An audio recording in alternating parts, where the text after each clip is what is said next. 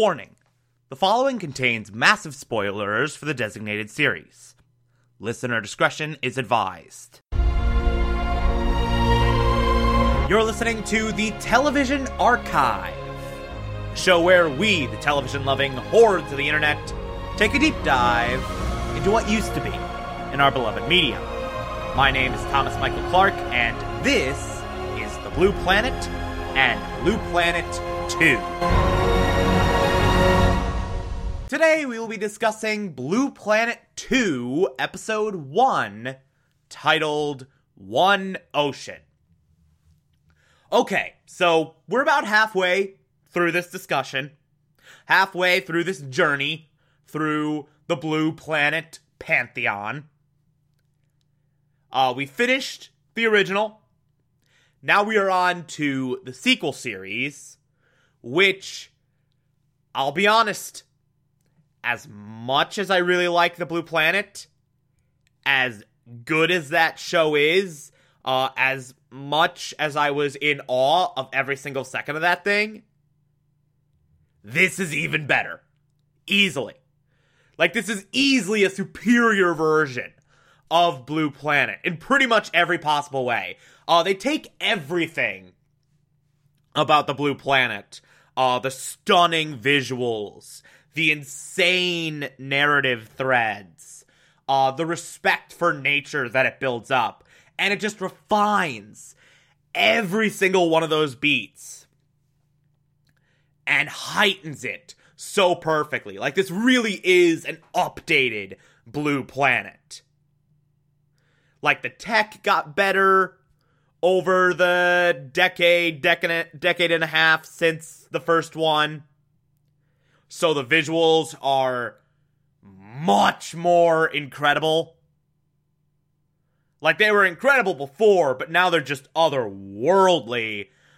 Some stuff changed in the environment, particularly effects of climate change. So the information is more modern.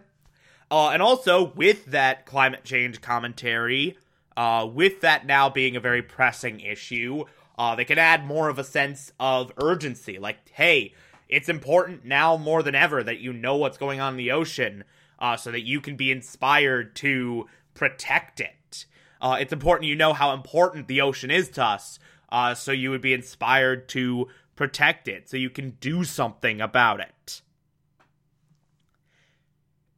And it is really, really good. It's so phenomenal. I said already, like, generally speaking, visuals are amazing. This is a gorgeous looking series, and it's even more mind-blowing than ever. Like, it's a lot sharper. They do a lot more slow-mo, I noticed. So you get a lot more detailed images, like frame-by-frame shit. And it's just really, really insane. Every single shot is one of the most gorgeous things ever. As always, David Attenborough's narration is great. Also, we see him in person in this episode, which is kind of weird, but hey, I'm okay with it. Basically, all the stuff that was technically brilliant about the Blue Planet is brilliant about Blue Planet 2, even more so. And with all that out of the way, with all that general praise, let's just get into this episode itself. So this accomplishes much of what the first episode of the original Blue Planet did, which is just a general overview, a general big picture. Hey, the oceans are pretty great. They're awesome. Some really cool shit happens there. Also, we're effing it up. Please stop effing it up. Okay, that last part wasn't really touched upon in the original Blue Planet, but you get the point.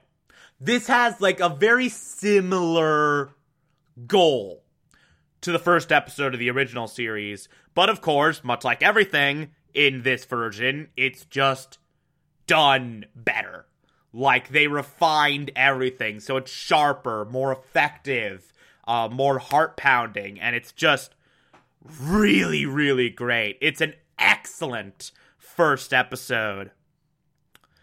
There are a couple segments involving dolphins that I really, really liked. The first was that, so apparently, like, there's this, like, pod of dolphins that just comes up on this one piece of coral. And they just sort of rub their bodies against it.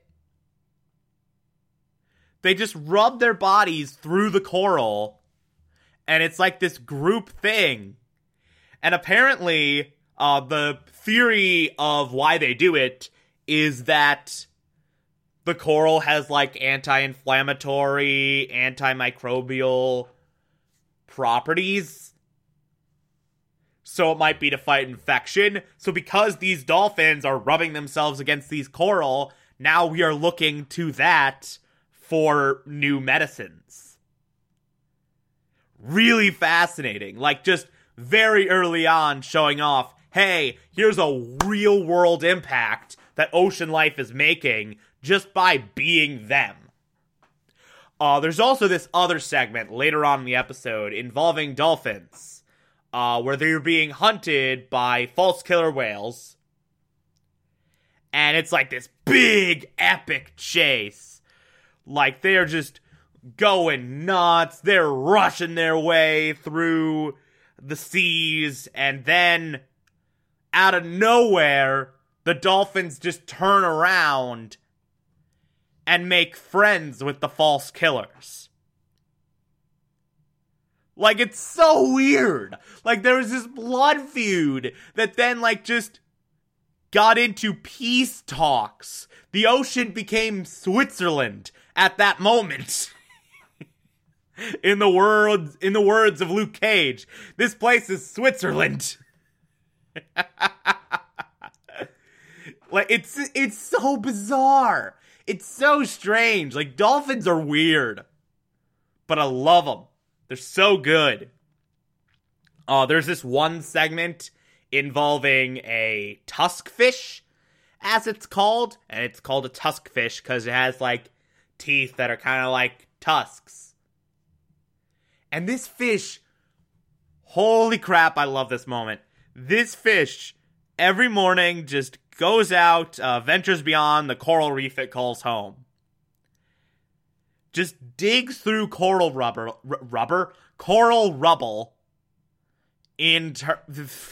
I can't talk. Digs through coral rubble in search of small clams. Because that's what it eats. And it finds a small clam. But of course, like, there's like a shell there. Kinda hard to penetrate that to get to the meat. So it takes the clam in its teeth, its tusk-esque teeth, goes clear across the reef to this one little bowl-shaped coral with, like, this hard bump inside it, and then it just throws the clam against that bump over and over and over and over again. For an insanely long period of time. It just keeps, pick up the clam in its mouth, throw it against the coral, pick it up again. Throw it against the coral, pick it up again. Throw against the coral, pick it up again. Throw against the coral, pick it up again. And, like, it just keeps going and going and going until eventually it breaks through the shell and just gets the meat inside. Like, holy crap! So there is a fish in the coral reefs that literally, as David Attenborough himself says, uses tools to get its food. That is awesome! That is really cool. That is the most awesome thing I've ever seen or heard of a fish do. That is the best. Also, I'm not sure if that got picked up on the mic, but my brother's an idiot and yelled out Assassino again because he loves doing that every time I record anything ever. So that was fun. But I don't care because I'm just sitting here in awe of this freaking tusk fish that just freaking throwing clams at the coral, getting its food. It's awesome. It's the best thing. I could watch that for hours. I really could. It's hypnotic. It really is. There's this one segment involving these birds, these fledglings, that are just learning to fly, just sort of learning to fly and hunt in the waters, and so they're just flying over the shallow lagoon, and occasionally they get tired, and they gotta rest, because they're young, they're underdeveloped, their wings are kind of poo-poo at the moment, so they gotta rest themselves, because they're not used to being this active, so they just rest on the surface of the water, and they're just chilling out, having a good time. And then this massive fish just shows up and gobbles them up. Jesus Christ! It is so brutal. It is so out of left field and shocking and brutal, and I hit the mic. I am sorry about that. And just boom. Just immediately eaten. And apparently these fish, they're so smart that even after the birds wise up and don't touch down on the water anymore, they're intelligent enough to calculate the altitude, the airspeed, the trajectory of these birds, and just uses that to just pounce out of the water and take them anyway. It is so insane and brutal, and my God. There's this one moment, this really tense moment, where little baby just touches down on the water, and you know exactly what's about to happen because you've been watching this carnage, but the bird doesn't know it, so it's just chilling out. And then, that big fish is just slowly creeping up on it. It's like something out of freaking Jaws. And it's terrifying. The ocean's scary. The ocean's really scary. And then it gets the bird, and it's brutal, and at one point, they do a segment on these Mobular rays that are just nocturnally feeding on plankton. And for the first time, because technology's caught up with the idea, technology's finally caught up with nature, they can now actually capture the faint glow of the plankton at night. And so you can see, this epic ballet of life and death, as David Attenborough puts it, and it's insane. It's one of the most beautiful things ever. You just see these glowing little plankton, almost like fireflies in the ocean, and then these rays just, pounce at them, and are just going nuts, and it's really cool to witness. There's another segment involving a Japanese fish called a kobudai. Kobudai is the name of it. And it's around the time of mating. And you got the males that are just gigantic with bulbous heads and massive chins. And the females, which are just sort of, they're regular sized, comparatively speaking. And so, they're just swimming around. The male is trying to mate with them. And they're kind of in this whole thing of the males just, a singular male dominates all the females. A singular male just, mates with all the females. And it's just he just spreads his genes all throughout. But this one female, not having it. And you find out why very quickly. She just sort of goes down into her little hole. And over a few months, I think they said, just slowly transforms and goes through this hormonal shift to become a male. Blue Planet 2, the very first episode featured a transgender fish. Cool! Why not? That's awesome. That's really, really awesome. Like, I started this out jokingly, but that's actually really, really cool. That's a really cool little evolutionary feature. And like, the largest of females do this sort of because they can just create more offspring. If they're males, it frees them up to make more babies. And then, like, the new male challenges the dominant male, and they have, like, this little fight, and then the old male F's off with the new male having won, and now he's controlling all the females, and he is mating with everyone. It's badass! It's really, really badass! There's also this segment involving herring, and of course, we know by now, after watching the first Blue Planet, if you're a herring, you're screwed, because everyone and their mother is going to eat you.